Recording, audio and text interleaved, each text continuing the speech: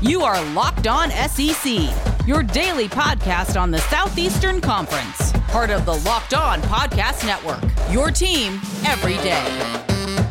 What's happening, everybody? Welcome into Locked On SEC. Great to have you guys along. On today's show, 6 Kentucky football players charged with first-degree burglary from an incident back in March. We'll give you the latest on that story coming out. Tennessee quarterback Brian Maurer finally announces he's leaving Rocky Top. We'll touch on that and more around the conference. And we'll visit with new SEC Network analyst, former Georgia Bulldog Ben Watson. And lastly, we're going to preview the Ole Miss Rebels today with our buddy Nick Suss of the Clarion Ledger. I'm Chris Gordy. Be sure to follow Locked On SEC for free wherever you get your podcast. You get the latest episode of the show as soon as it comes out each and every day. And a reminder to check out all of our great podcasts wherever you find along the Locked On Podcast Network. We got Locked On Bama. We got Locked On Bulldogs. We got Locked On Gators. Just about every SEC school. Just search it out and you will find it. All right, let's jump into it. Let's go around the conference. Boots out to the right. Intercepted. Makes the handoff. Throws in front of the ball. What a catch. Around the conference. Report comes out yesterday. 6 Kentucky football players charged Thursday with first-degree burglary in connection with an incident at a private party back in March. The Wildcats charged are sophomore safety Vito Tisdale, cornerback Joel Williams, running back Juton McClain, cornerback Andrew Phillips, O-lineman R.J. Adams, and receiver Ernest Sanders. According to police, 3 uninvited people entered a residence where the party was held and were asked to leave. They became upset, threatened to return, and did so a short time later with additional players. The group forced their way into the residence, police say, and one suspect was observed pointing a firearm at someone. UK Athletics issued a statement Thursday saying the school and the athletic department take these matters very seriously and are closely evaluating the issue. Coach Mark Stoops issued a separate statement saying, out of respect for the legal process, I cannot comment on the charges. We have been aware of this matter since March as we withheld the players from team activities while a student conduct review was held. Based on the outcome of the review, the players returned to activity in June. The Kentucky players, according to a source familiar with the situation, deny that a weapon was present. So, sounds like for Kentucky's purposes, they've known about this for a while. They've looked into it, forgiven the players, they moved on. It's now just news to us.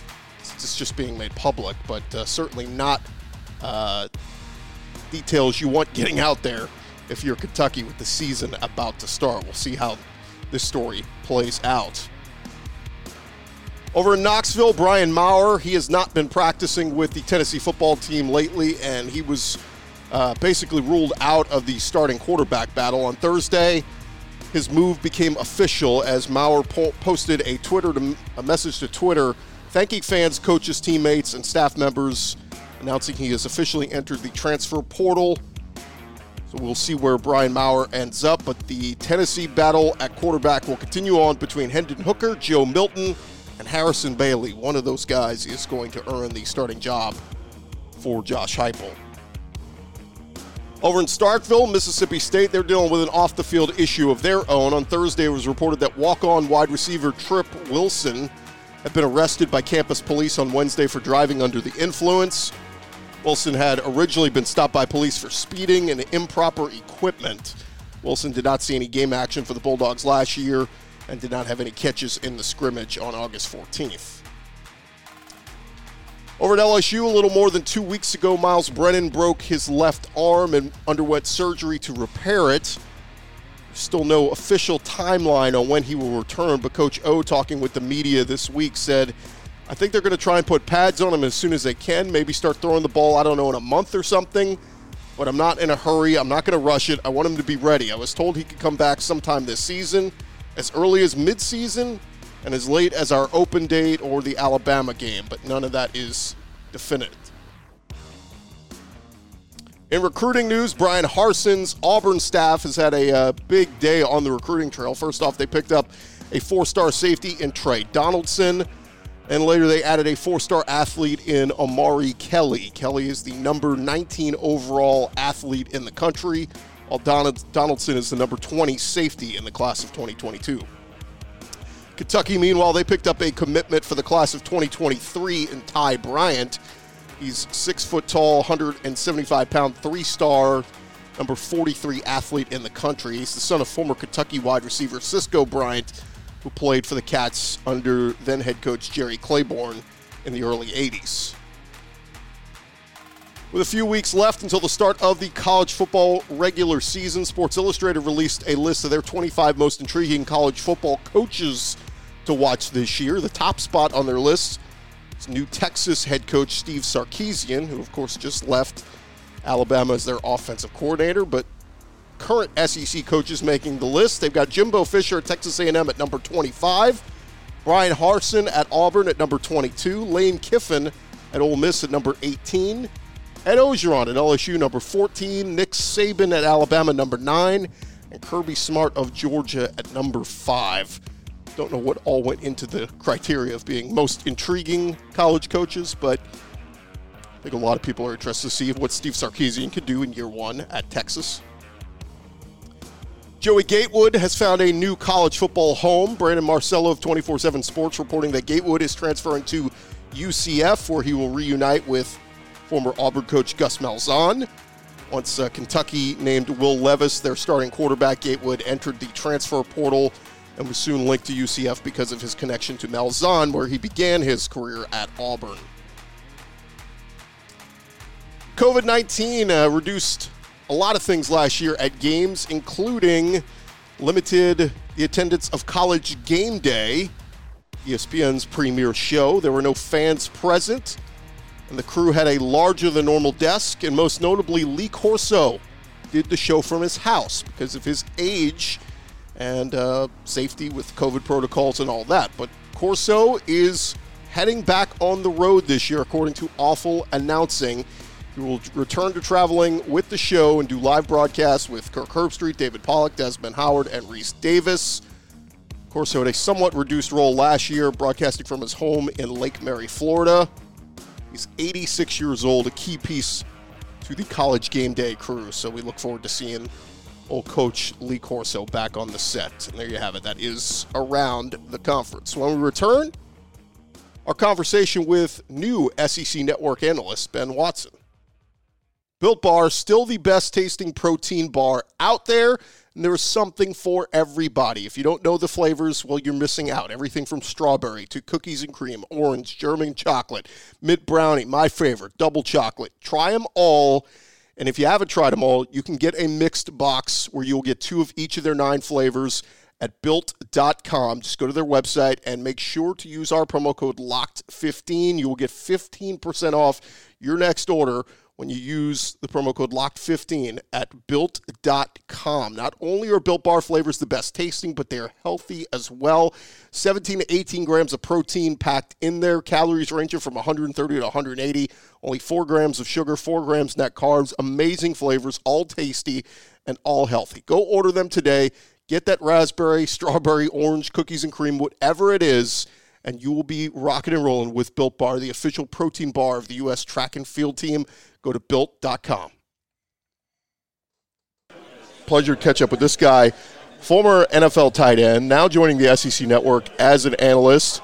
Ben Watson sitting down with us. Ben, what's going on, man? Nothing much. How are you doing? I'm enjoying this time talking. It's bringing me back like 20 years ago when I was an athlete at Georgia and came here to the SEC Media Days. Not sure what to expect, but it's fun. It's the kickoff of the season. Yeah. Well, first off, I got to say I'm disappointed you retired because you were one of the few active NFL players older than me, and now Drew Brees is retired, so I think it's only Tom Brady now. So I'm feeling really old now. I know. It's like giving you signs like, oh, man, this guy's gone. What does that say about me? I feel you on that. It's funny. So my last year in New England, Tom and I, our lockers were next to each other. And so it's funny because it's kind of like we put all the old guys together in one part of the locker room, and that's where we would hang out and have our old, married kids conversations before we would go to practice. But it's incredible, what he's doing. What about interactions with Bill O'Brien? Longtime Texans head coach, of course, was in New England on the offensive side of the ball when you were there. Now he's the OC at Alabama. Any good Bill O'Brien stories?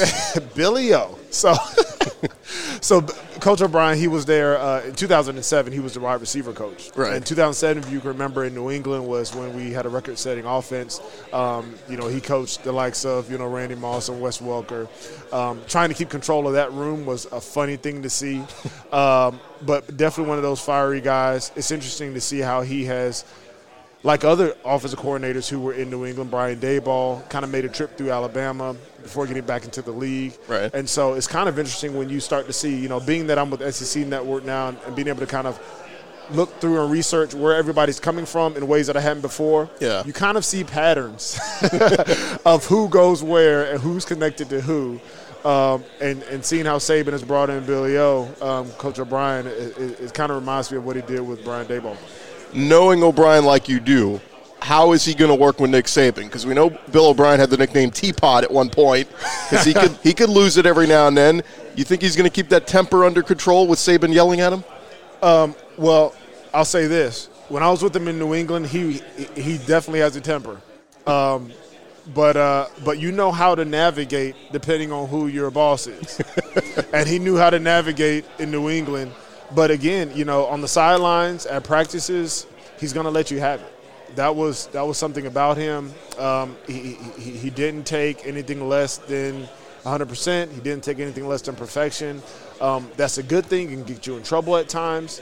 And going to Alabama, in my estimation, from a culture standpoint, is probably the closest thing to being in New England that you have in those two categories, college and the NFL. And it's almost like, Lane Kiffin went through it. It's like when he's standing there yelling at you, you got to keep your mouth shut because this is going to lead to the next big gig. So, you know what, just bide your time. This guy grin and bear it. Yeah, exactly. Yeah. It will be an interesting dynamic to see.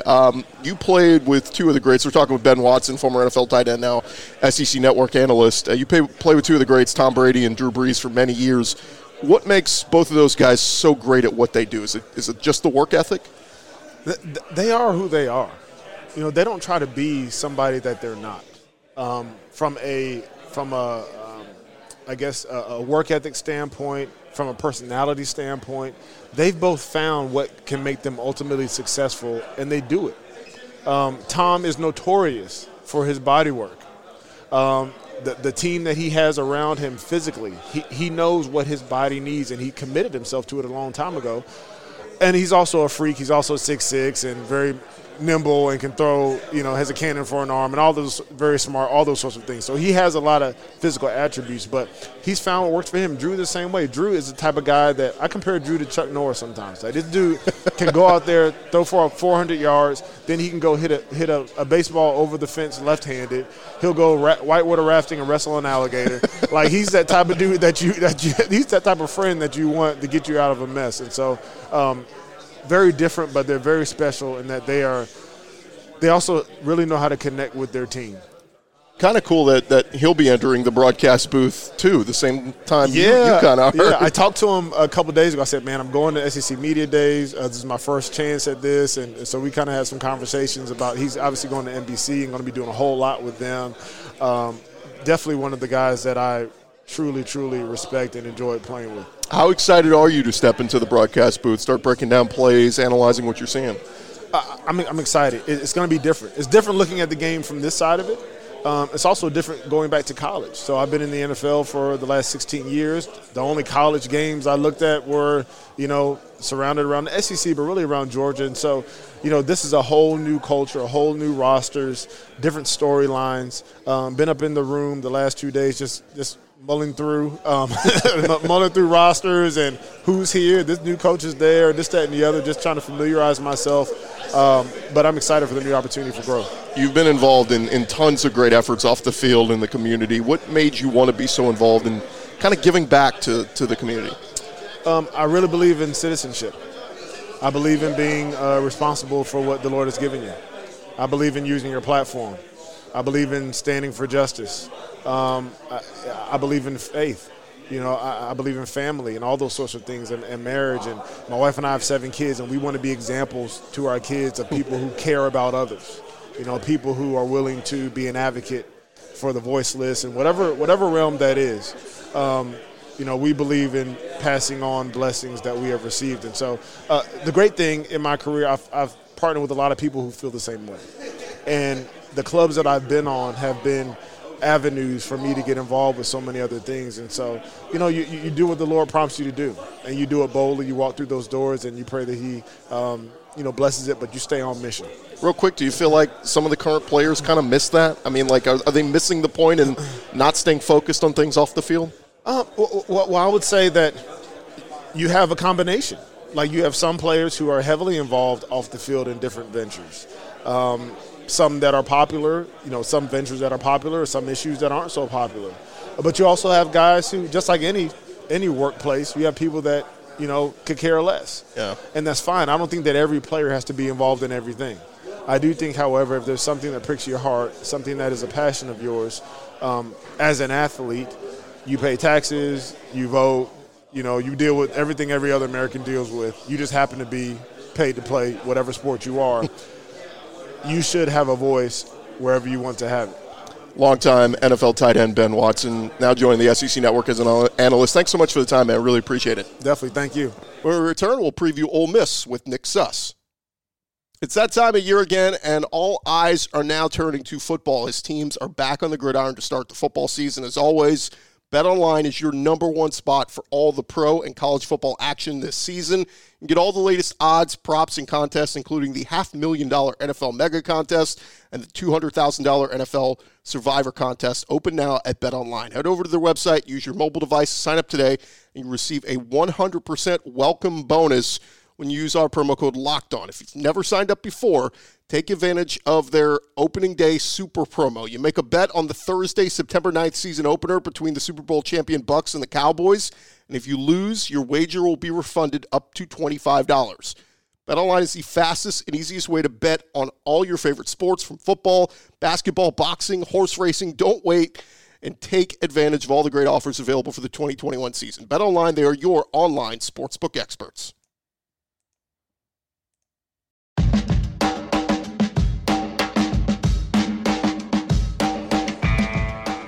It's good to see our buddy Nick Suss of the Clarion Ledger sitting down with us for a couple minutes. Ole Miss, takeaways from what Lane Kiffin had to say. Ole Miss has gotten to a point where people are talking about Ole Miss, the football team. The last couple of SEC Media Days I'd covered, and even heading into last year, the spectacle has been more about you hire Lane Kiffin, or you're on probation, or you're off probation, or what's happening with the probation. Now I think Ole Miss is finally a team that people are talking about as, yeah, this is a football team. This is a team that has a chance to win some games this year. And yeah, the defense really needs to take a step forward. It probably needs to take 2 or 3 steps forward. But if this defense can go from being the 125th best defense in the country to merely being the 70th best defense in the country, there's no reason to think this team can't win some games. You need to win some coin flips. That's what I've been saying all weekend, is you need 1 or 2 players that 50-50, they'll be great to hit the 50. But if you get those players, if you get what you need from those guys, Ole Miss has a schedule that shakes out that you can win some key games against some teams and find yourself by November being among the ranked teams in the SEC. BetOnline just set out their latest Vegas odds for Heisman chances, and I'm looking at 4, 5, 6, 7, 8. Matt Corral is 8th on the list, 8th best odds, 16-1 to win the Heisman. I mean, when's the last time we were talking an Ole Miss player in Heisman? Is it Eli?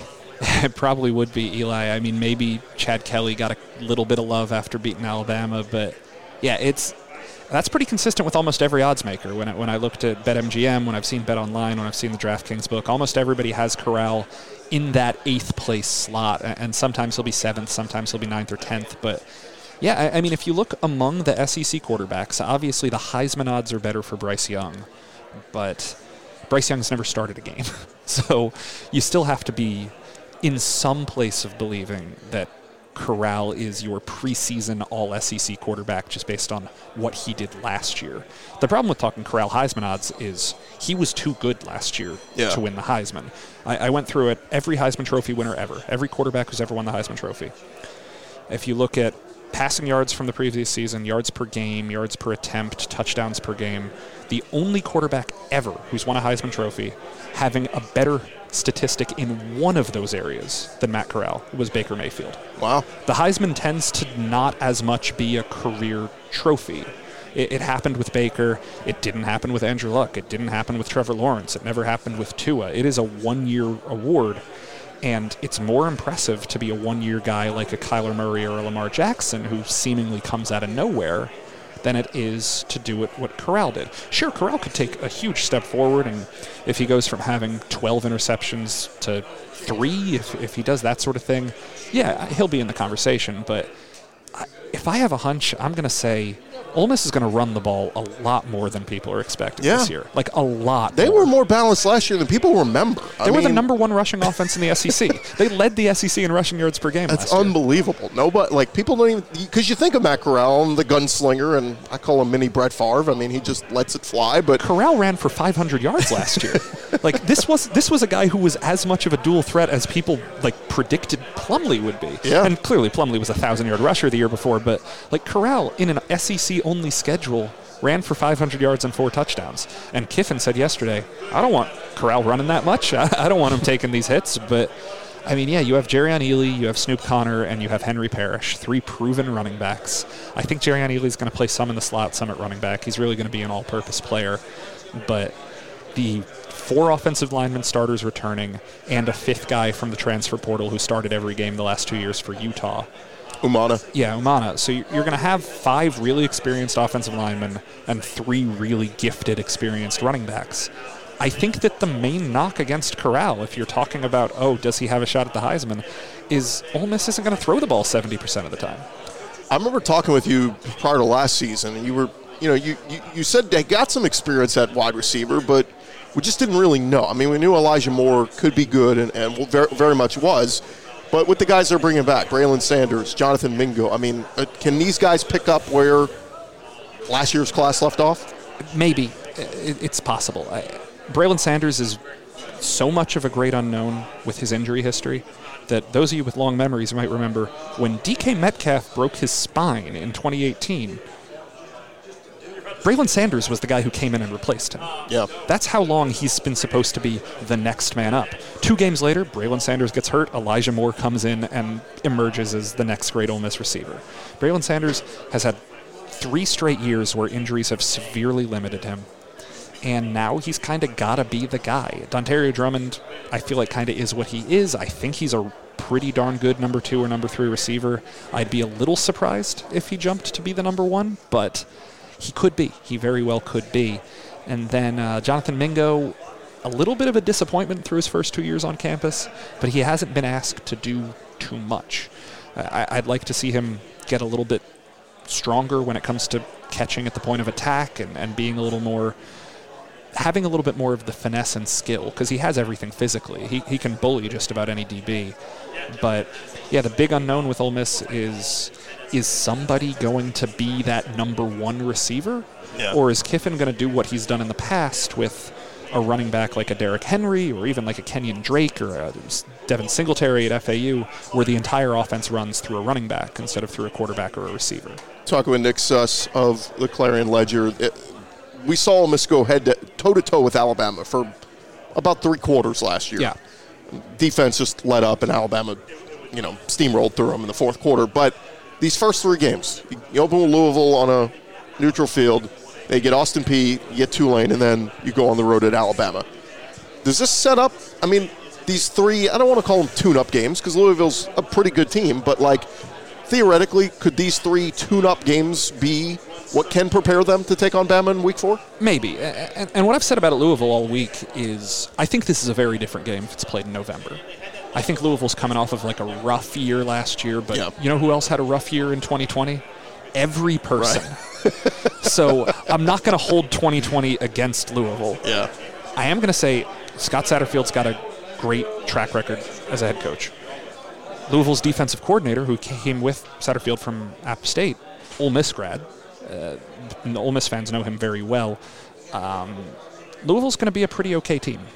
And I think right now the spread is 8 points in Ole Miss's favor for that opener.